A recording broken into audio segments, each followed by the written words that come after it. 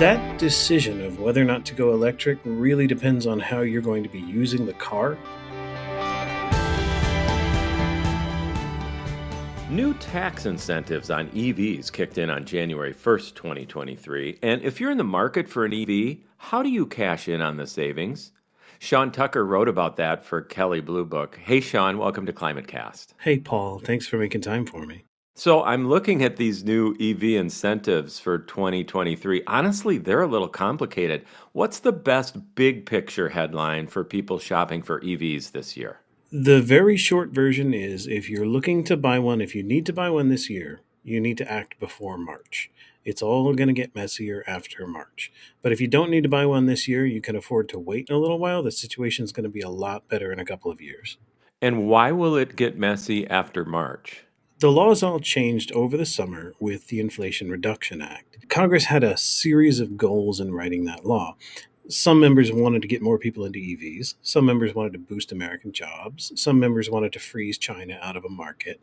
And so the law we got is a messy attempt to do a little of all of those things. In order for a customer to get a tax incentive for buying a car, that car has to have X percentage of the minerals in it come from America or from some of our major trade partners. And that percentage ladders up every year until it reaches 100% around 2029.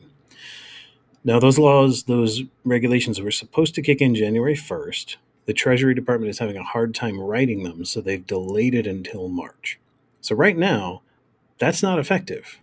Every EV that would qualify under the other portions of the law qualifies under the battery portion of the law, whereas in March, few to none of them may.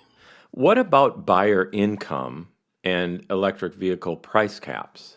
In order to qualify to take the tax credit, which, by the way, is up to $7,500, you have to have a adjusted gross income under $150,000. That jumps to $225,000 if you're filing as head of household, or $300,000 joint. So most of us still qualify. So a lot of these rules are for new EVs. Are used EVs also eligible? Yes, for the first time, a used EV can qualify for a tax deduction. Now, it's not the full $7,500, it's $4,000, but a month ago we had nothing, so that's great news. And why might some people want to wait and buy in 2024 instead? One of the regulatory changes the law will make is that this year, you can take the tax rebate as exactly that, a rebate on your taxes. So you have to be in a position to buy the car in cash and front the money, or take out a loan that includes that $7,500, and then get it back when you file your taxes next time.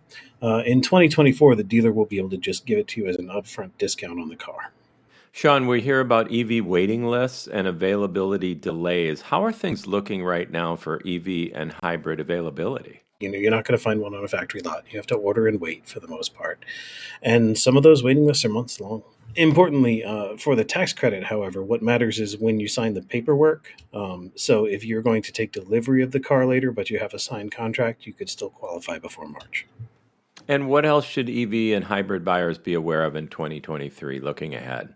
That decision of whether or not to go electric really depends on how you're going to be using the car. What I tell a lot of people is right now, the product is better than the infrastructure that supports it. Electric cars are absolutely fantastic. If you get in one, you will love it. I don't know, though, that it will fit into your lifestyle easily at this point when the infrastructure is just beginning to be built. Automotive and energy writer Sean Tucker, thanks so much for sharing your insight with us on ClimateCast today. Thank you, Paul. That's ClimateCast. I'm NPR Chief Meteorologist Paul Hutner.